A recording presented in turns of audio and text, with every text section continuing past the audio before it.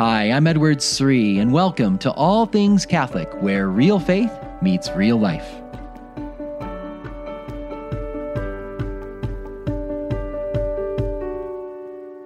I want you to picture yourself at your parish. You're taking some time for some prayer with God. You're there in your church, you're there in one of the pews, and you're worshiping God. You're having this close time with Him in prayer, and then suddenly you realize you're not alone. You're not alone. There are others that are there, many others that are there. And it's not just other human beings. It is the angels, powerful, mighty angels, and not just any ordinary angels. Let's say it's the seraphim, the burning ones, the ones that are some of the ones that are closest to God's holy presence in heaven. They are there with you praying. How would you feel at that moment? If that were me, I'd be a little intimidated. I'd be a little nervous. I'd be freaking out. A little fear and trembling would be in me to be around these powerful, amazing, majestic, angelic beings. But did you know that this is actually what happens every time you go to Mass? Every time you participate in the sacred liturgy, you're participating in the heavenly liturgy. Did you know that? Well, what I want to talk about today is one of the powerful prayers of the Mass. It's a line in the liturgy that I know you're familiar with. Many of you have recited this prayer hundreds, if not thousands of times throughout your life. But I bet you never gave too much thought as to what it means. We're going to take a look at a prayer known as the Sanctus, the Latin word for holy. It's that prayer we say, Holy, holy, holy, Lord God of hosts. Heaven and earth are full of your glory. Hosanna in the highest. Blessed is he who comes in the name of the Lord. Did you know that those words come from sacred scripture? In fact, those words, holy, holy, holy, we're going to see they were heard not just at Mass, but they were heard by the prophet Isaiah when he had a vision of how the angels worship God in heaven. And St. John, the beloved disciple, when he's caught up in the Spirit and had an apocalyptic vision of God's worship in the heavenly temple, he heard the same words. And we get to repeat those words, joining those angels in the worship of our King.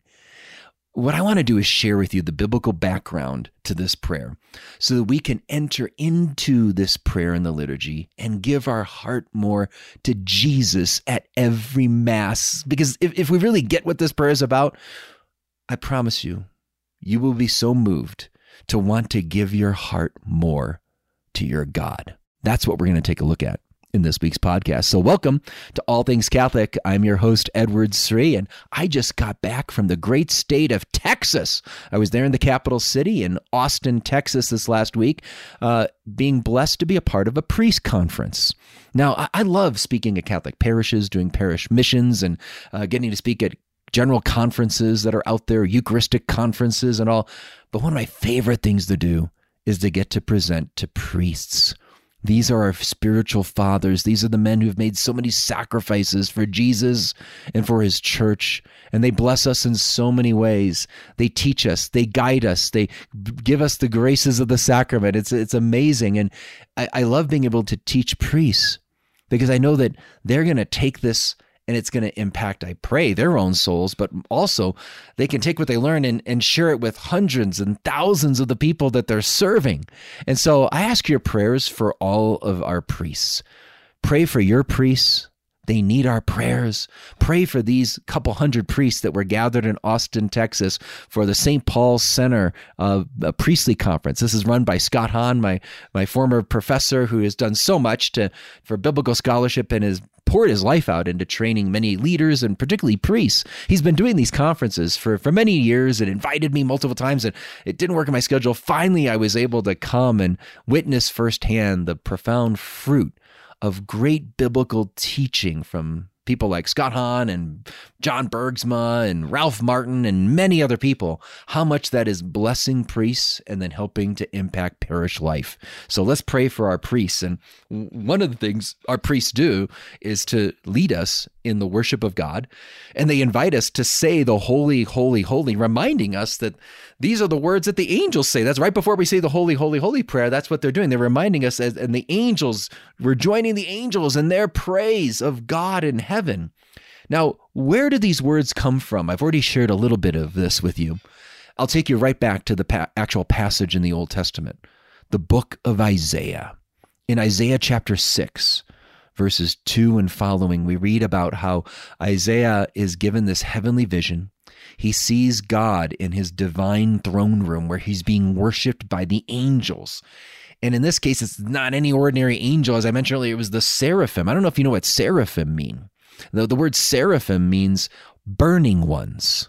These are the burning ones. And I think it's an indication that they're so close to the presence of the fire of God's love.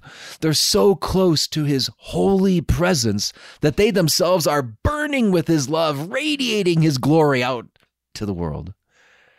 The seraphim are some of the highest ranked angels. And what's really amazing about this story is notice how they approach God. Now think about who the angels are. The angels, these are perfect beings. These are sinless beings. They never sinned. The good angels here, right? So they never sinned. They're perfect. They love God perfectly. And yet when they draw near to God, do you know what they do? They don't go up and give God a high five. That's not what they do. They're not going up and casually coming in and going, "Hey God, how's it going? Hope you're having a good day today." That's not what they do. Oh no. When you see what these angels do, it's inspiring. They are in complete awe and wonder over being in the presence of the all-holy God. And they approach him with such humble reverence. They cover their faces. The Bible says they cover their faces. They don't even want to dare to behold the fullness of God's glory. So they realize that even though they've never sinned, even though they're perfect beings, they're not God. The difference between them and God is infinite. and the difference between God's holiness and their holiness, God's goodness and their goodness, God's power and their power is infinite. And we know the angels are very holy and very good and very powerful. And yet they cover their faces, daring not to cast their eyes on the fullness of the glory of God. And then they say those words, "Holy, holy, holy is the Lord of hosts. The whole earth is full of his glory." Why do they say those words? Well, and why do they repeat them 3 times? Why don't they just say, "Holy is the Lord"? Why do they have to say, "Holy, holy, holy"? Well, in Scripture, in the Old Testament, when something's repeated 3 times, that's like the perfection. That's the superlative. So Hebrew didn't have a way of saying like good, better, and best. If you wanted to say something was the best, you said it was good, good, good. You repeated the word good 3 times. And that's why the angels don't just say God is holy.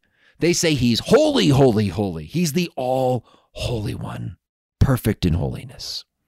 So this is how the great seraphim approach God. St. John, the beloved disciple in the New Testament, had a similar experience. In the book of Revelation, he has an apocalyptic vision. He's caught up to the heavenly throne room, and he sees the angels doing the same thing, bowing down before God and never ceasing to say, "Holy, holy, holy is the Lord God Almighty, who was and is to come." So we're seeing in both cases the words holy, holy, holy. We're seeing profound reverence. We see some angels bowing down before God. We see the seraphim covering their faces. Profound reverence when they approach God in worship. Here's the practical point I want to make for us. How do you approach God in prayer, in worship? How do you approach God in the Mass? When you enter a church, a Catholic church, that has that gold box we call the tabernacle with the red candle signaling God's holy presence here. This is not any ordinary building. This is not any ordinary gathering space. No. When we are stepping into the sanctuary, into the Catholic churches, we are encountering the holy presence of God. Jesus, his very body, blood, soul, and divinity is present in those sacred hosts that we keep in those tabernacles. Do you walk into your churches with great reverence? When you're in the Mass, do you approach the Mass with profound awe and wonder? If the angels in heaven, if the seraphim cover their faces, and the other angels bow down before God, and these are perfect, holy beings, the angels. If the angels approach God with that reverence, how much more so sinners like you and me should approach God with great humility, awe, and wonder. Let us never approach the Mass too casually, taking it too loosely. We don't want to be rigid and uptight about this, but we want to be careful careful and devoted in our words and in our actions, because the way we say the prayers, the way we perform the various gestures and rituals, we make the sign of the cross, we kneel, we stand, we trace the cross on our foreheads, on our lips, and on our hearts. These little gestures, these little words are profound ways we can express our ardent love and praise of Jesus. I want to tell you a story. I remember I grew up in a wonderful Catholic school outside of Chicago, and it really, I look back, it was an incredible gift on so many levels, but especially my appreciation for the Mass and the liturgy. And I don't remember any lectures that my teachers taught me about the Mass, but I remember more the experiences with the Mass, with the Eucharist, and our devotions. So at our Catholic school, we went to Mass. I think we went every day. And if it wasn't every day, it was at least like 3 or 4 times a week. We were going to Mass. I think it was almost every day. And what we would do is we would leave our classroom and the teacher would lead us down the hallway. And there was the girls' line on the left and the boys' line on the right. And we're following the teacher, and we go into the church and we go to our pews, and we always sat in the same section of the church for Mass each day. But before we went into our pews, we were there in the aisle. The teacher would stop and we would join the teacher, and we would all fall on our knees and genuflect. But it wasn't a quick little genuflection. It wasn't a rushed genuflection. No, it was a reverent genuflection. And we were on our knees not for half a second, not for 1 second, but for probably 5 to 10 seconds. Because as we fell to our knees, we did 2 things. We said a prayer and we made the sign of the cross. It was a prayer we all recited together. We prayed, "My Jesus, I adore you here in the presence of the Blessed Sacrament." What a beautiful prayer. And they taught us to make a good genuflection, to not just like do a quick one, not a rushed one, not a sloppy one, but to make a really good genuflection where we're really reverencing our King who is in our midst in the tabernacle. So we're reverencing Jesus in our knees, falling on our knees, and we're reverencing him with our words, "My Jesus, I adore you here in the presence of the Blessed Sacrament." And it wasn't just our class. Then the next class, the other homeroom did it. And then the other homeroom did it. Then the 7th graders did it. Then the 8th graders did it. So for about 5-10 minutes before Mass, you kept hearing all around the church, all these different groups of children saying, "My Jesus, I adore you here in the presence of the Blessed Sacrament." And then they would trace, as they said those words, as they were kneeling down, they traced the sign of the cross over their bodies. And our teachers taught us not to just do a quick sign of the cross, not a casual sign of the cross, not a sloppy sign of the cross, but a reverent one, an intentional one, a careful one. And we got a sense that this was a way of expressing our love for Jesus, was through trying to do these words with love, to do these gestures with love, to not be too casual. Those angels were not casual, coming up to God, giving him a high five. "Hey, God, how's it going?" They weren't pulling out their phones. They weren't kind of just, sitting around a fire and, having some s'mores and chit-chatting with Jesus. That's not what was happening in the liturgy in heaven. They covered their faces. They bowed down and they said, "Holy, holy, holy." And as little children, I remember we grew up at this wonderful Catholic parish, this wonderful Catholic school, with a great sense of reverence. At least I did. I know I don't remember anyone teaching transubstantiation and the real presence, but I knew God was there. And I want to be clear, people weren't strict and rigid about it. It wasn't that. It was just like, hey, this, it was encouragement to love God and to adore him and to worship him. This is what the prayer, "Holy, holy, holy," is reminding us of. This is what it's pointing us to. It's inviting us to love God, to adore him, to approach him with great humble reverence. Again, I just want to highlight this. If the angels, the perfect, sinless angels, the holy, powerful angels in heaven approach God with this humble reverence, how much more so sinners like you and like me should approach God that way.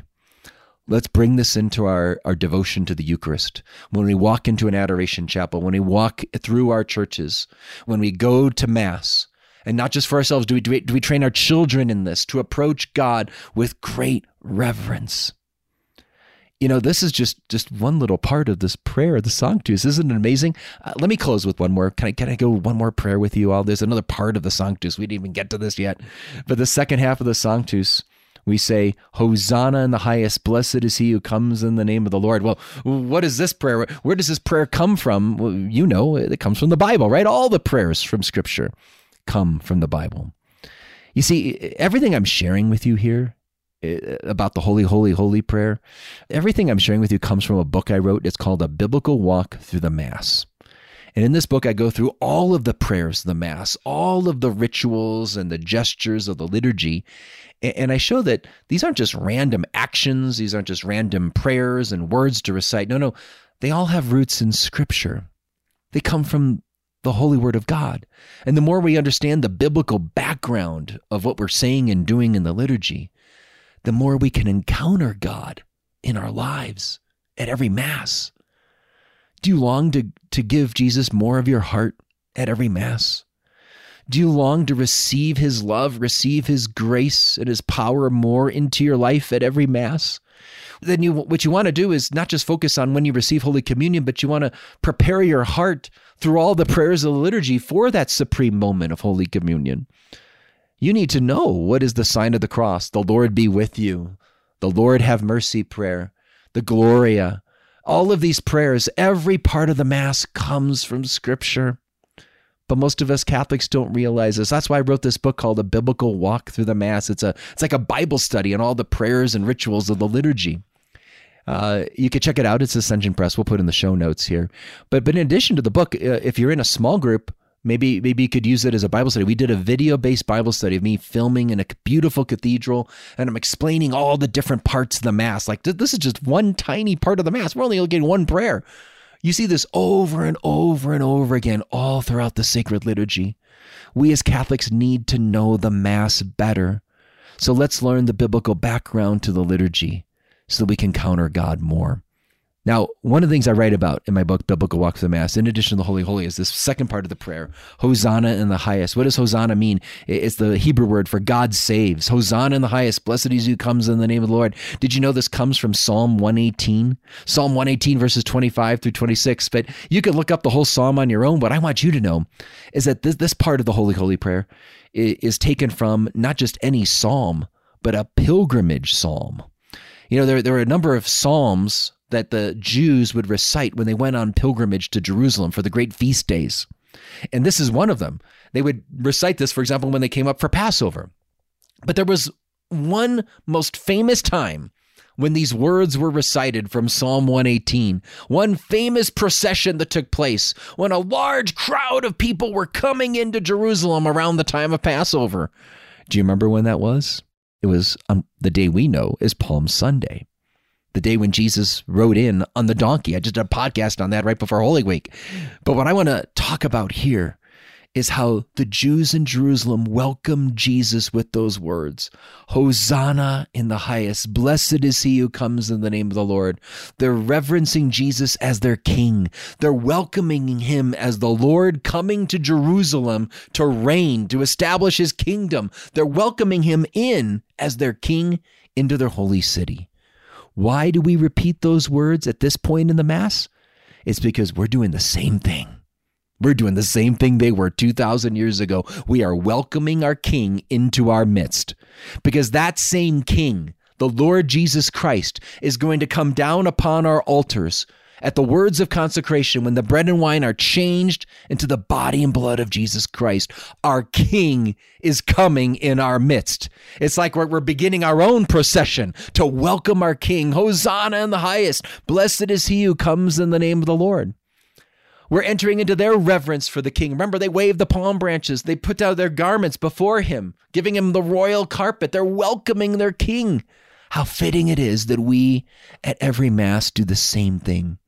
We welcome him not just in our midst, not just on our altars, but most especially, we welcome him into our souls as we're about to receive him in Holy Communion. What a beautiful way to prepare our hearts to welcome our King at every Mass. My friends, there's so much to the liturgy. Let's take this away. Let's leave here inspired by those angels, and may it encourage us to be more careful in how we do our prayers in the liturgy and the gestures of the liturgy. May we approach every tabernacle, every church that has the Blessed Sacrament. May we always approach Jesus with humble reverence. May we make a good sign of the cross, not a sloppy one, but a careful one. It's a gesture of love. May we do every genuflection, not quickly, not rushed, but as a gesture of love. When you love someone, you take time, you take attention, you're intentional about how you go about expressing that love. Let's do the same with our Lord Jesus. Amen? If you want to learn more about the Holy, Holy, Holy prayer or any of the prayers of the liturgy, you want to prepare your heart to encounter God in every Mass, check out my book called A Biblical Walk Through the Mass. Or you could check out the video study I did. If you're in a men's group, a woman's group, or some other kind of faith formation group, you can check that faith formation study I did. It's a 6-part Bible study that you can get at ascensionpress.com. You can order the DVDs, you could stream it online, and you could watch the teaching in a beautiful cathedral, walking through every part of the Mass. Thanks so much for listening, my friends, and may God bless you.